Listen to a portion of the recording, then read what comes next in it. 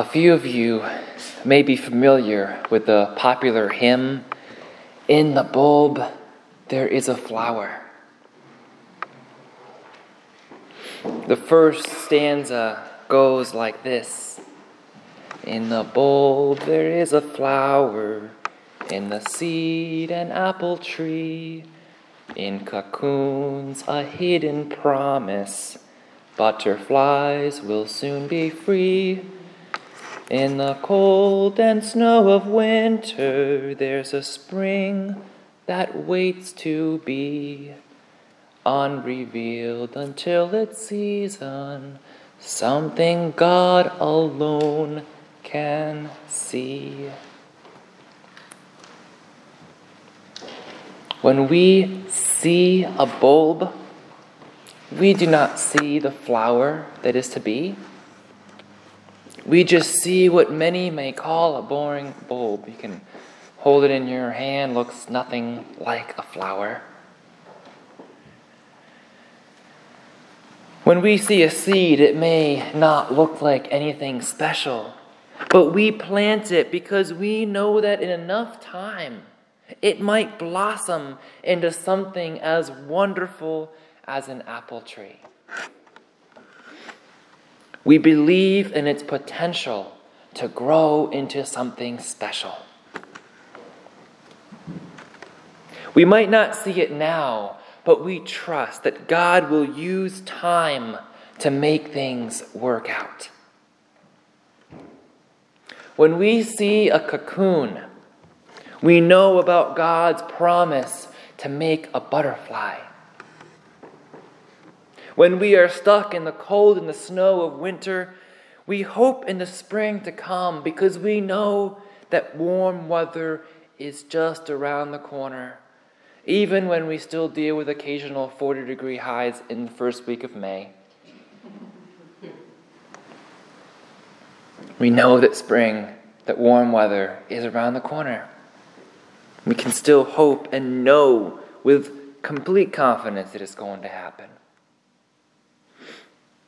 These promises lie in wait, unrevealed until the season they are meant for. When Jesus was at the wedding in Cana with his mother Mary, she told him that they had run out of wine. He asked his mother, "What does this have to do with me?" He tells her, "My time has not yet come." He notes essentially that he was still unrevealed to the many, waiting for the appropriate time which is ordained by God himself.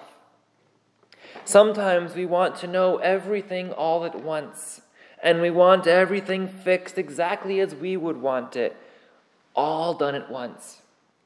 But sometimes we need to wait when God says wait.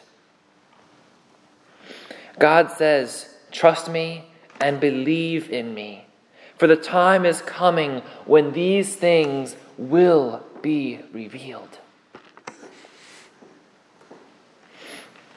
I hope that reviewing the Lord's Prayer these last 9 weeks has been enlightening and encouraging for you, those who have journeyed with us all those 9 weeks. The disciples were encouraged to pray like this for a reason. We still pray like this today, reminding ourselves of the things that Jesus taught us. It is such an important prayer that we should not be satisfied by just repeating the words every Sunday. I don't know who I would be preaching to in this case, but for some of us, I know that it has become a routine. It has for me. Many times it has just become a routine. There are words that we say, and we may not think about what exactly we are saying. It has become as routine as brushing our teeth in the morning. Something that we do from week to week. Well, hopefully we brush our teeth more than once a week. We do that daily. But we do the action and do not think about it. One of the suggestions that Hamilton, one we've been following through his book series that I've been following, has been for us, one of his suggestions is to combat this routine, this feeling of routine, is to avoid praying the Lord's Prayer all at once. Don't just go through and say all the words, but give some time in between. Think about the phrases in between. He suggests breaking it up into perhaps 7 phrases. We broke it up into 9. But if you break it up into 7 phrases, he suggests that you can meditate on one for each day of the week during the prayer time that you carve out during your day. It is his hope and also my hope that by inviting you to pray the Lord's Prayer daily, it might come to be inscribed in your heart. It might shape your life, and it will become one of the anchors of your soul. Isn't that beautiful language? An anchor to your soul. Will you ask yourself daily, how will I hallow God's name today? Or how can I forgive someone's debt or trespass against me? The last phrase of the Lord's Prayer, which we come to today, is a statement of our faith. Because yours is the kingdom, the power, and the glory, O God. I know that you are with me and you hear my prayer. I know that you are able to provide for my daily needs, my daily bread. I know that you can rescue us from evil and not lead me into temptation. I know that you can forgive the debts that imprison us, freeing us to spread that forgiveness to others. I would not be confident of these things if we did not live in your kingdom, and you were not in power, and you did not have the glory that you have. It is because this is your kingdom that I can be rescued and led into the right path, not into temptation. I am so thankful that thine is the kingdom and the power and the glory forever. I do not know what I would do if this were not the case. There would be no salvation. There would be no hope for escape. But there is salvation. There is hope for escape. Jesus told the disciples, as recorded in John 14, verse 1, "Do not let your hearts be troubled. Believe in God and believe also in me." We are not the only ones whose hearts are troubled by the things we see in the world, or hate at times prevailing over love. Jesus told them, just as he tells us, "Do not let your hearts be troubled. I am here. My kingdom is here. My power is here. God's glory is here." He is here. The psalmist in Psalm 31 cries, "My times are in your hand. Deliver me from the hand of my enemies and my persecutors. Let your face shine upon your servant. Save me in your steadfast love." When our times may seem insecure, as they do all too often, we can give our times over to God. Give our times over to God. We can believe in God's power to make things better. Believe that God's kingdom is working things out for good. Believe that in all, God will still be glorified.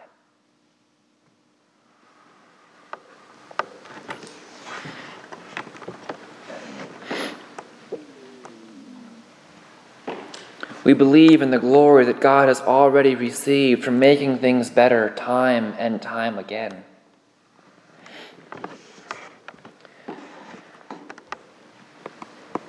We can reflect when we think that God may not be making things better when we're waiting, when we're in the season of waiting. One thing that I actually heard on the radio this week that I thought was a good reflection, we can think about the things we prayed for that we now have.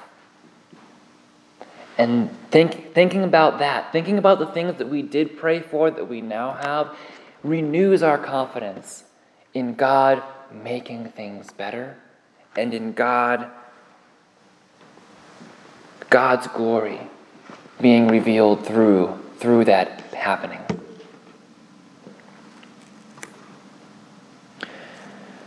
We just need to somehow believe that this is possible, that God's kingdom and power and glory here on earth are a real thing.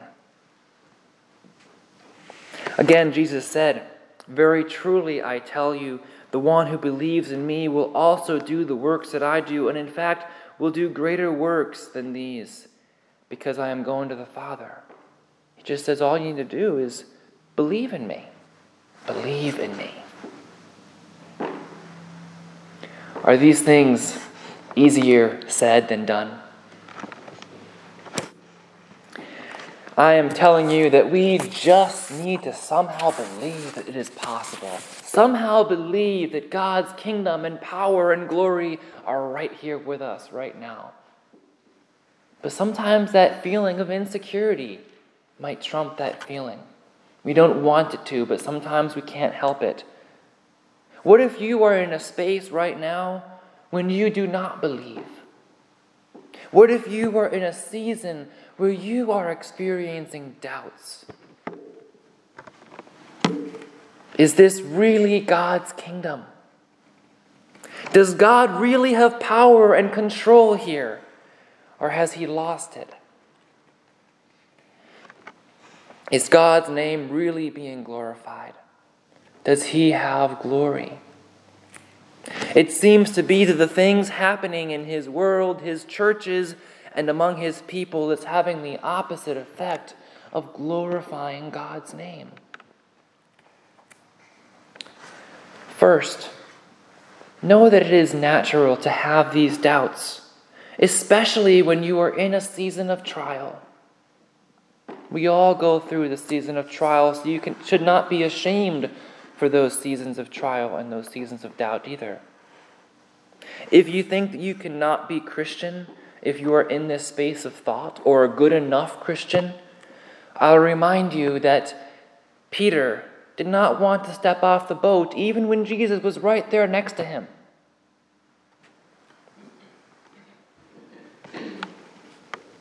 And then Jesus used Peter to build the foundation of his church. Whatever space you are in right now, he understands you. He hears you. He knows why you feel the way that you do. This has given me confidence in my own situation as well. As I try to make informed decisions about the coming months with so little information, I experience trials of doubt. It is hard to see God's kingdom when I am amid a storm. But I still come back to working on the Lord's Prayer each week, week after week, and somehow opening the Bible and reading the words of the prayers help restore me each time. God instilled confidence in me. You may not see it now, but it will work out. Your times are in my hand. Do not be troubled. I am here and I love you.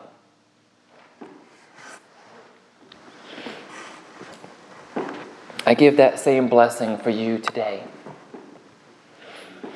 Your times are in God's hands. God will uphold you as a community of faith, even if it may be hard to see at times. God will uphold you also as individuals of faith, because he sees and understands your hearts. Do not be troubled. God loves you.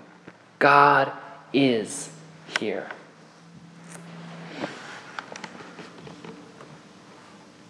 We acknowledge God's kingdom. Jesus is bringing God's kingdom here on earth.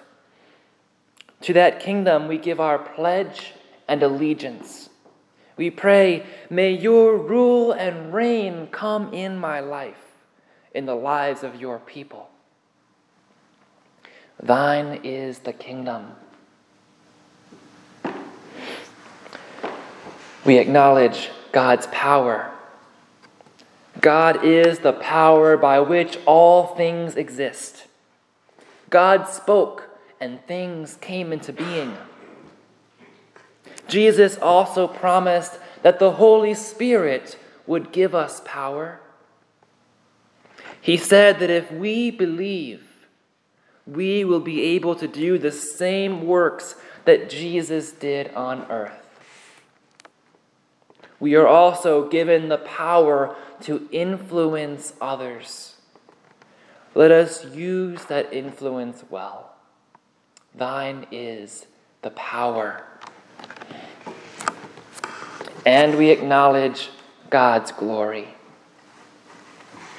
This is the glory the disciples witnessed on Mount Tabor on the day of the transfiguration. It is the glory by which Jesus ascended into heaven after appearing to the disciples following the resurrection.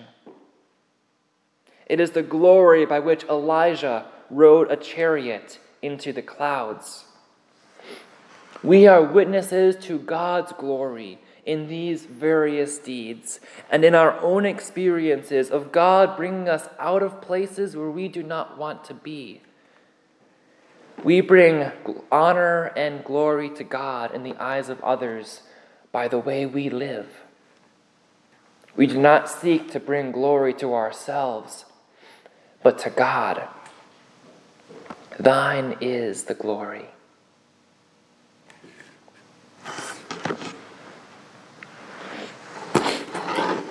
At the beginning, when I refer to the song, "In the bulb there is a flower," I noted that we believe in its potential to grow into something special. We believe in its potential to grow into something special. God uses that potential. God may not cause every circumstance, but God does use every circumstance for good.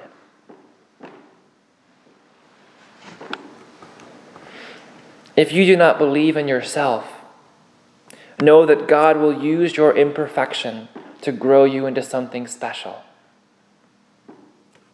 Even if you have already been around the block a time or two, God is still working on you.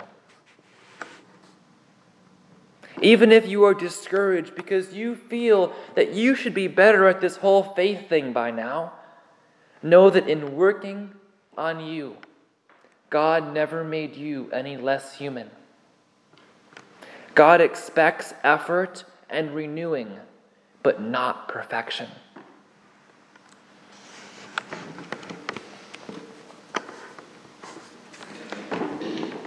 We are cut down and we say, "That's it, I'm done." But it's not the end. For the Bible tells us that God can bring beauty out of ashes. When I was at Pictured Rocks National Lakeshore last week, I did not have a great experience. Staff was not helpful and trails were not well marked, and I could not follow the trail that I was trying to hike on. Had to use some of my navigation skills to get out of that trail and find the way where I was supposed to go. But at the end of the day, I took some time just trying to stop the rush of trying to get somewhere else or see something from a new angle. I have reached a point now where even the smallest disappointments have the power to disrupt the atmosphere of peace that I am working on, trying to work so hard on trying to sustain. I didn't say that right. Sometimes you reach the point where even the smallest disappointments have the power to disrupt your peace when you're trying so hard to maintain, to sustain that peace. And it's always taken a lot for me to get to that point, but I realized that I was starting to get to that point where the magnitude of disruptions to that peace work together. Well, I paused at Pictured Rocks when I reached Miners Beach as I waited for the sun to set over Lake Superior. And these words came to my mind. Praise be your name for the beauty of rocks and sand and ocean and breeze. It was simple, yet beautiful. I felt God in that moment telling me that everything will be okay, to trust in God's timing. To see his kingdom, I only had to stop rushing. To feel his power, I just had to listen to the sea. To appreciate his glory and to give glory, I only had to pause and say, wow, this is beautiful. This is beautiful. I actually took a moment to stop rushing through travels and just relax by the sound of the sea. For Lake Superior truly is a sea. And it's moments like this, too, that give us our peace back. Where it may be so hard to sustain our peace, that we have so much disrupting our peace and our joy. But it's moments like this where we take a step back to truly see, appreciate being in God's kingdom. To feel his power. And we won't feel these things just by forcing ourselves to feel it, by telling ourselves we should feel it. We feel it by making time for peace. I pray blessings on each of you as you seek and feel confidence through God's kingdom and power and glory forever. May all honor and glory be to God. Thanks be to God, and amen.